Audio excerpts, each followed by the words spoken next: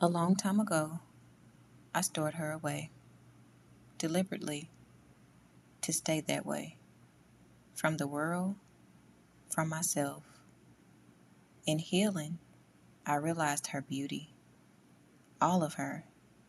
The quirks, the passion, the softness. I freed her and loved her, just as is, just as she was, because she's worth it.